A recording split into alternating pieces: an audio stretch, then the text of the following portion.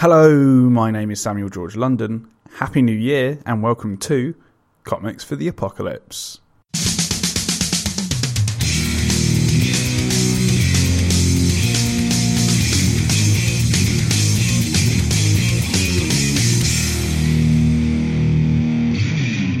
On today's episode, I speak to award-winning comic book creator and terrific bloke Terry Moore about what comics he would take into an alien invasion apocalypse. But before we get into it, I'd like to give a quick shout out to our sponsor, the Comic Scene Comic Club. Available from just £5 a month, you can get monthly issues of the History of Comics 1930 to 2030, monthly issues of the brand new Shift comic anthology, and 2 Comic Scene specials per year. To find out more and subscribe to the Comic Club, visit comicscene.org. On a side note, 2 weeks ago I launched my 7th Kickstarter, Band of Warriors. Merging historical events with Celtic and Greek mythology, Band of Warriors is an epic tale of adventure, betrayal and vengeance set in 1500 BC. If that tickles your fancy, feel free to check it out by searching for Band of Warriors on Kickstarter or by simply clicking the respective link in the show notes. But be warned, it's for mature readers only. Now, without further ado, on with the show. Hello, Terry Moore. How's it going? Oh, very well. Glad to be here. Oh, it's an absolute pleasure to have you here. It was nice to have a little bit of chit chat with you before we came on the air. We're actually talking about the fact that you've passed through England quite a few times now, haven't you? I have, and sometimes I land, but yes. I fly over you a lot. But I haven't been to an English show in a long time. I was supposed to go in 2020 to the Lakes District, and that got messed up. So I'm looking forward to coming back. Oh, 100%. I'm very much looking forward to seeing you at a con, hopefully next year, maybe. We'll have to kind of wait and see, won't we? To see what happens with all of that. Absolutely. But all of that aside, it's a real pleasure to have you on the show. And for anybody that hasn't come across you before, and there's going to be so few of those, Terry, but what do you do in the world of comics? Well, I am an indie comic creator. I write and draw my own stories. And I started with Strangers in Paradise back when we were all much younger. And then I did Echo, Motor Girl, Rachel Rising, Strangers in Paradise 25, and then a book called 5 Years. And last year in 2020, I put out Ever, a graphic novel. And this year in 2021, I'm doing a new series called Serial, which features a 10-year-old serial killer. That's me. I'm looking forward to that. Do we have an ETA for that? Yeah, the first one comes out on the 13th. And, now we get to have global releases. So you'll get on the 13th as well if you're on Comixology and stuff. Oh, perfect. So, folks, make sure that you look out for that. And where can they find you online, Terry? I'm on Terry Moore Art at all the social media. But I have a website, and I think terrymooreart.com still gets you there, but it's abstractstudiocomics.com as well. So that's where the store is. You can buy these books that are impossible to find in your local shop. Track me down. I can be found. I want to be found. Fantastic. All of those links are in the show notes, folks. So go click through onto Terry's website, find him on social media, and check out all of his things whilst we're speaking. Unfortunately, Terry, I've got some bad news on top of the dire situation that we're in at the moment. Unfortunately, there's been an alien invasion as well. I knew it. I know. Just when it rains, it pours, right? So right. I had it on my bingo card. I was expecting it. Exactly, your apocalypse bingo card. And what is your action plan for survival in this alien invasion? Well, I know that everybody else plans to run, but what I'm going to try to do is find out what music they like and play it nonstop. So Sinatra, techno pop, whatever. Maybe they like garbage disposals. Maybe that's music to alien ears. So I'll get a portable garbage disposal, whatever it takes. That is ingenious, and you're quite a musician as well, aren't you? Yes. I've only recently taken up garbage disposal, but I spent my whole life playing guitar. So yeah. That's fantastic, and music is the doorway to most people's hearts. So I'm sure it's the same with aliens. So that's definitely a good plan. And whilst you're and if music is the doorway to people's hearts, then comics is the bathroom window. So I'm coming in one way or the other. That's brilliant. And once you have opened the door to their hearts, you make some form of communication with these aliens, and get them interested in comics via the bathroom window, which is handy. And the first thing that they ask you is, what's the first comic you remember enjoying? Dennis the Menace Goes to Washington, and it's the American Dennis, the blonde kid. Yes, yeah. Because I was like a little boy about Dennis the Menace's age. And there was this trade paperback like book, it was like thick, like 50, 60 pages. And his family takes a trip to Washington, D.C. And he goes to all the sites and has fun and gets in trouble. And I wanted to do that. I was like 8 years old. I thought, yeah, that's cool. I like this story. That's a lot better than a superhero comic where, a purple rock falls and they spend the day trying to get rid of it. I liked the Dennis the Menace story when I was 8.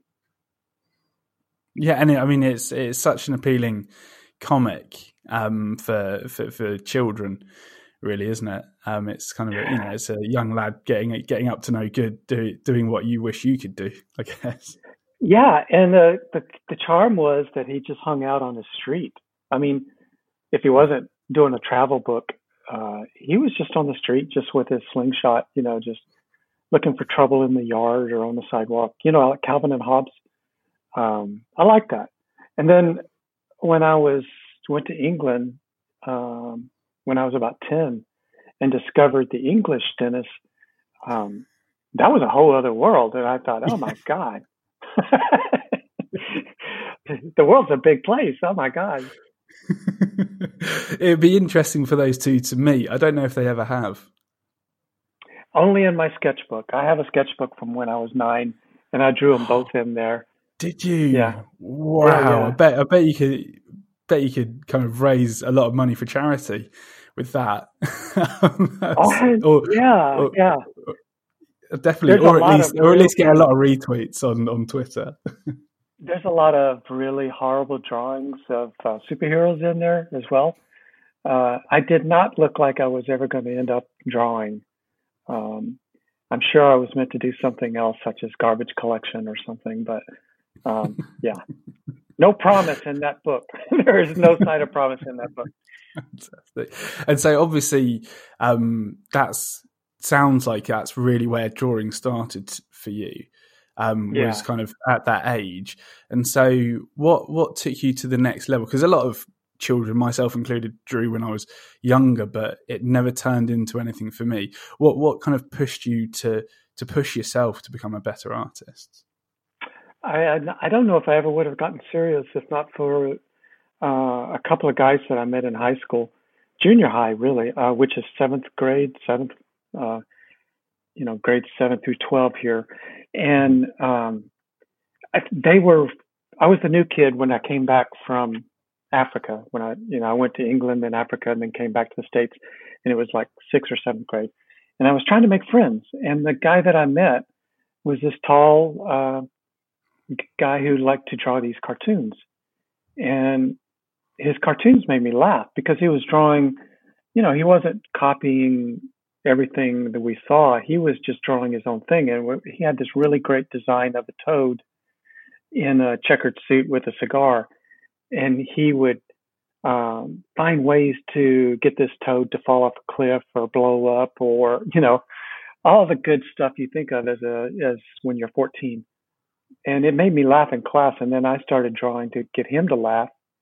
And we basically spent the rest of our school years trying to make each other laugh. Um, and I really learned a lot about cartooning and started paying more attention to art. And the biggest thing I learned from them back then was that the more you set something up, the funnier it was. Right. So if I said, like, we jam 150 toads into a Volkswagen Beetle and it runs off a cliff, you smile. But if I give you 2 pages of setup of how they all got in there and why the thing runs off a cliff, I can make it really funny, And so it taught me timing and be better and be cleaner and how to letter and all that kind of stuff. I did it all with a big pen. Very fun. Wow. Yeah. That's but it's great to cut your teeth like that, isn't it? Yeah, it was kind of like learning to love ball because you played every day in the park or something, and just really developing that teenage set of skills that you get, and the enthusiasm and the love and the research and checking out all the other books. That was my deal, my apprenticeship. Amazing. And so then, leaping forward many years, obviously Strangers in Paradise came into your mind. And famously, you essentially published it yourself through your own publishing house. Yeah. And you know why? Because when I got out of high school, the other thing I did in high school was play guitar. And I always played in cover bands, copy bands. We played, we could imitate anybody. Well, I did that for several years after I got out of school. And I realized we weren't going nowhere. The only people who went anywhere were the originals. A cover band goes nowhere.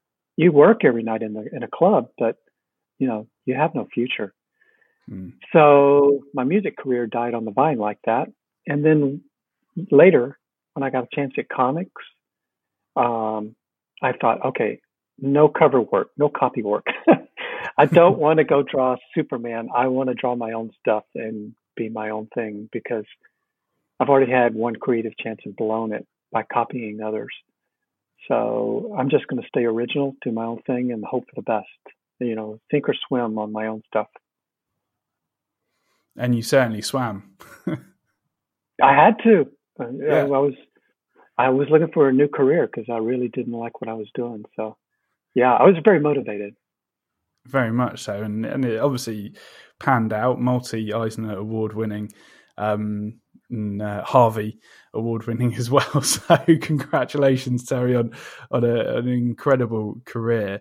Now, moving back to our Alien conversation, the next question that comes up from our Alien friends is, what's the funniest comic that you've read?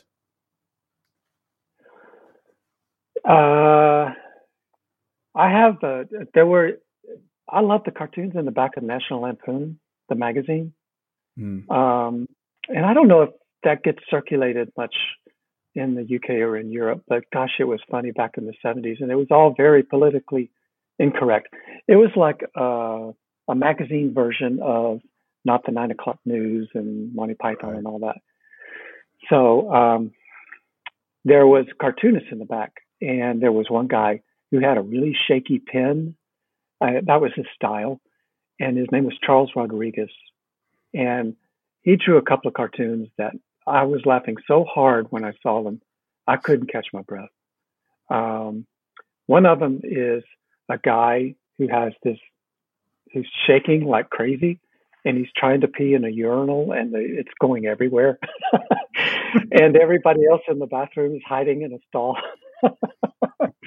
And I mean, it's just stupid, right? And there's another one where there's a guy in a doctor's office, and he has a tiny prick, a hole in his finger, just, a little hole, but it's squirting out blood like it's an artery, and the floor is covered in blood. This guy is bleeding out of his finger as the nearsighted doctor is trying to thread a needle to sew it up. I mean, you just got to look them up. Okay, look up Charles Rodriguez, National Lampoon cartoons, and you'll see these. And I mean, my God, it's just visually on sight funny. There's no words in any of them. just instantly. I mean, we could be standing in the middle of nowhere, Antarctica, and just see this cartoon and start laughing. So they're just great.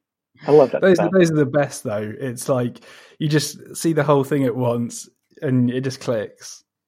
Yeah, just right on sight, you start laughing, and that's what I love about art. You didn't take you an hour and a half to figure out if you liked it or not. You know on sight. That's amazing. Fantastic. Now, changing gears with our alien friends, they ask, what's the saddest or most upsetting comic that you've read?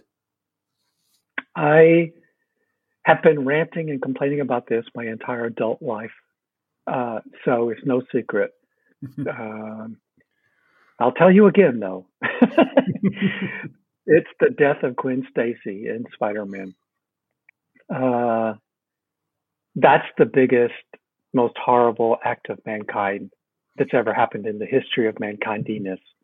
Before that comic, life was great. And then after that day, I read that comic when I was on a delivery job, and I was in a car, and I stopped for lunch, which was like a candy bar and a Coke.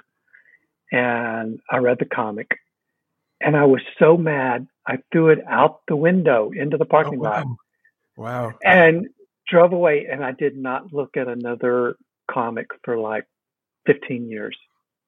I'd had it. I mean, I adored Gwen Stacy. She was the one. Yeah. That's who he was supposed to marry. She was great, And Mary Jane was just, like her, wild friend that was going to end up as an actress or something, Gwen was the kind you marry. Mary Jane was the kind you don't get serious about because she'll eat you alive. And so they got it all backwards, and just, oh man, I was so mad. And it's written by a guy whose name I haven't mentioned out loud since, like Beelzebub. It's a he who shall not be mentioned.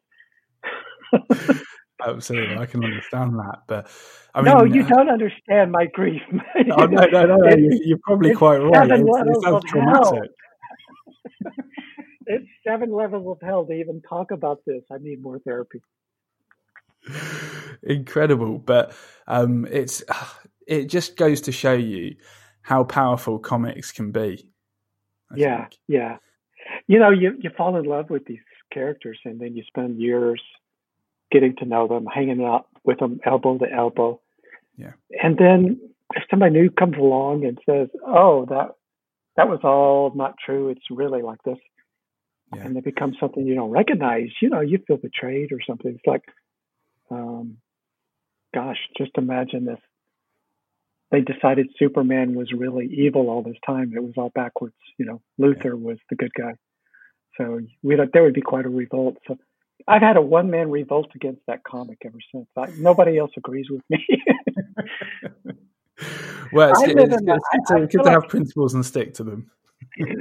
Well, everybody else lives in this weird place called reality. I feel sorry for them, but I live in this alternative universe where Gwen Stacy was actually killed in the comic, and Peter Parker went on to marry Mary Jane, and it's just all horribly weird and wrong. I wish I could find the other version of the universe that I liked better. Absolutely. Hopefully, I've made my point here. I think so, definitely, Terry. But again, it just goes to show how powerful and passionate that we can all get about comics, and just shows that you can be really invested in these characters and they feel like real people.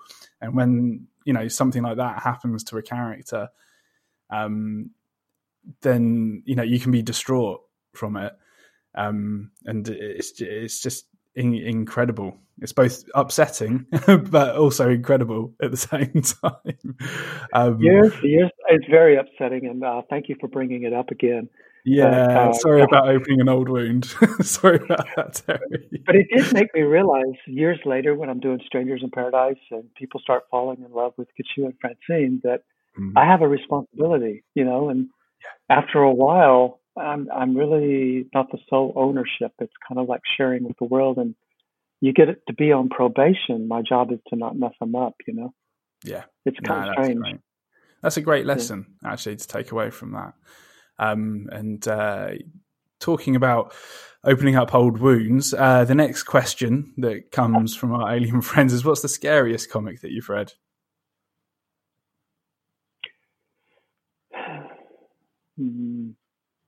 I have to tell you that when I was growing up, I really did not like the Superman comics that were drawn.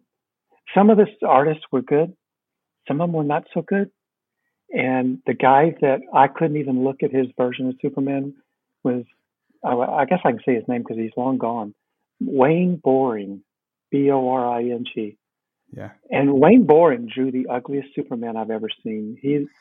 He had this low sloping, back sloping forehead and a big, massive jaw, and his body was wide and thick like an old Gladiator movie. Yeah. Not like, he came out of a gym, but more like he was like, like when the guys in the 1940s took their shirt off, he looked like that, Yeah. A barn door. Yeah, it just, just a sack of sugar, and I don't know. It was just gross. I couldn't look at it, like sometimes men's bodies gross me out anyway, even as a kid. Yeah. Like I like Superboy better than Superman because Superman was just this big old guy, and I never wanted to be stuck in a room with him. And then Wayne Boring's version was even worse. I didn't look at Superman again until Kurt Swan came back. And then Kurt Swan drew this really handsome Superman with a normal body, so. Yeah. I don't know. It just seemed like in Wayne Boring's hands that Superman was a big old dope. And, his problem was like he just kept picking up red kryptonite, It's just like, when are you going to learn, you dope? Yeah, come on. Come on, buy a clue. So, That's incredible. And sorry, what age were you at this point? Sorry, if you don't mind me asking, Terry. I was probably, the same age, like this, 10 to 15, when I'm discovering all these comics, and then discovering there's good ones and bad ones. And I read a lot of Marvel DC when I was a young teenager, Mm-hmm. And then when I was about 16 or 17,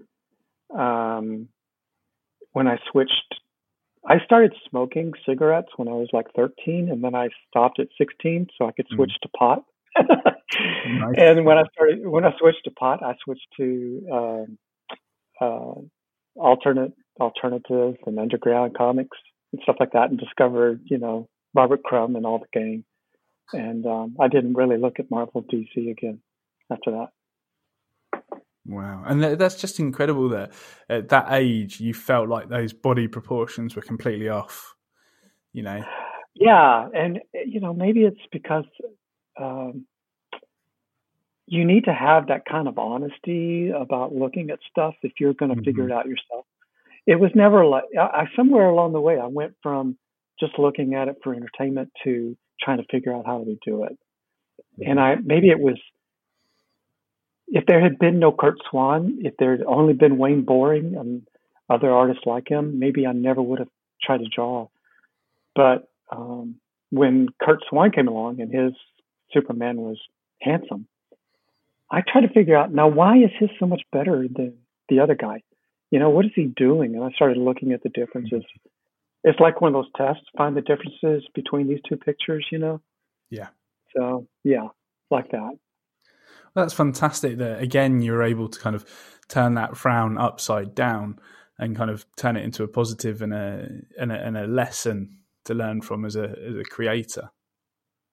That's kind of a theme in our life where, something freaks you out, and but you eventually you come back and look at it and get closer, and then you start studying it, and, because you don't want to be freaked out anymore. You try to figure it out, whether it's comics or fear of flying or some therapy thing or the computer. It's just how you do it. It's just the process. Fantastic. Now, moving on to my favorite question from our alien friends, and that is, what is your favorite cover? These aliens have a lot of questions. They do. They're very detailed and very thoughtful. Are they writing this down? I hope. Oh yeah, absolutely. Okay. then I would recommend them to look at Bernie Wrightson's Frankenstein. Yes. That's, the style of pen and ink that he did for Frankenstein is, 200 years old, that pen and ink style. Mm-hmm. But in all that time, all those newspaper men, all those magazine illustrators, nobody did it better than Bernie did when he was in his prime. That Frankenstein stuff is just absolutely the pinnacle of pen and ink of all time. Mm-hmm. Yeah. It really is. It's incredible. Yeah. The level of detail is mind-boggling, isn't it? And he spent the rest of his life complaining about it, but thank God he did it. I'm glad he took the time. I'm glad it drove him crazy. And a friend of his that was at the art studio, shared the art studio in New York with him back in the day, said that all Bernie liked to do was drink beer and draw monsters. So I hope he had a fantastic time drawing Frankenstein. Yeah, plenty of beer. Maybe he did, maybe it was the year he can't remember and we get Frankenstein out of it. That's a great trade. Oh yeah, 100%. It's a monumental legacy to leave, and incredibly inspiring both as a writer of comics, but also it must be inspiring as an artist to see as well. Yeah. That's his Mona Lisa. It's his Sergeant Pepper. Everybody hopes they could make one thing like that, and he did it. Yeah, incredible. Now, moving on to another insightful question, and that is, what's the most meaningful comic to you? Strangers in Paradise #1. Excellent. My comic. It changed my life. Absolutely. Yeah. If I hadn't made that first one, I wouldn't be here. And who knows when I could have made it. I don't know if I ever could have made it even one day earlier. It's one of those things like a garden where you have to get to a certain point of desire and motivation and frustration. And you get to a point where you've run out of excuses and you just, sit down one night and just start it. And, ever since then, my life has been different. 100%, and better for it, and I think the world's better for it as well. So thank you so much for bringing it to us, Terry. I hope so. I hope I didn't, just release one big fart into the world. I hope I hope I did better than that. And just leave something in my wake, that's pleasant and useful to other people. 100%. It's a most welcome addition to the world of creativity and literature. So you should be very proud of yourself for bringing that in. It's certainly a legacy. So thank you from myself and all fans. Thank you. Now I'm too damn cocky about it. I'm unsufferable now. Oh dear. And we'll move swiftly on so we don't boost your ego too much, Terry. But the next question that comes up is, what's the most underrated comic that you've read? I've thought about this before, and I really think that one that I loved and got no love or attention from anybody, I think, was Peter David's run on Supergirl. Mm-hmm. It was a while back, and he was on it for a few short years, 2, 3, whatever. But near the end of it, I think, he had a story about classic Supergirl, Linda Danvers, trying to understand the new Supergirl arrangement that was going on then. There was aliens and clones and robots and, Lego kit Supergirls, whatever. They were just all kinds of every other version but the real one. And he figured out a way to get Linda Danvers Supergirl in the mix. And she was trying to understand what the hell was going on. And juxtapositioning her against the modern versions that was taking her place. He just really nailed a certain kind of naivete and sense of loss like I'm lost. I don't understand. I don't know where to go. I don't know what's going on tomorrow. He captured all that in the dialogue, and it was very well drawn. And it was honestly the last time I ever saw that original sweet character, Linda Danvers. He wrote The Death of an Era there, and I don't think he got enough glory for it. I told him personally, and then I bragged about it a few times in some panels, and people go, "Oh yeah, that was good." But then they move on, and I want them to stay and linger on it and discuss it, and just, like it wasn't, Linda Danvers. It's like that's the one that's being held by Superman on the dead big famous George Perez death cover. She's her body's in his arms, but there's this little Peter David story where she comes back from heaven for a moment and tries to understand what's going on. That's your last glimpse at that really sweet character. Do you really? I just noticed this is so much like my mourning, my sense of loss for Gwen Stacy. Right. All these sweet characters. Yeah, the girl that you would ask out in school, that you would want to go steady with or go date or whatever. Those are the girls I liked in the comics. Not the sassy one that could beat the crap out of me anyway. Yeah. But the nice girl, and that Supergirl was one, and Gwen Stacy was one. So yeah, of course I picked that out. Wow, that's a running theme there, definitely. Please leave the girl next door alone. All creators out there. Absolutely, it's just been a terrific therapy session. I owe you $250 an hour for this. Yeah. I'll send you an invoice. Good. So worth it. No, I'm an in-man. Absolutely brilliant, Terry. Now we come on to our most difficult question, and that is for you: what is the best comic of all time? Mad Love by Paul Dini and Bruce Timm. Absolutely, Mad Love. Yeah, it was the perfect comic. The writing, the art, it was just Harley Quinn is just the funniest character there. She was never that funny or cute or huggable again, and insane, absolutely batshit crazy. Yeah, and but adorable at the same time. I mean, it made such perfect sense. I mean, he just really nailed it. On a scale of 10, I give it a 15. So it's, it's just fantastic. I've never seen another one that was that good. They didn't do another Harley comic that I loved quite as much. But man, and I really feel like it was just a singularity of Paul Dini's path and Bruce Timm's path that they strike at that moment, and that's their contact moment, their singularity, and they produce this spark, Mad Love. And then both of them go off to do other things that, we don't really follow because we're blinded by Mad Love. And I guess those guys are still walking the earth, but all I see is Mad Love. So, yeah, Mad Love.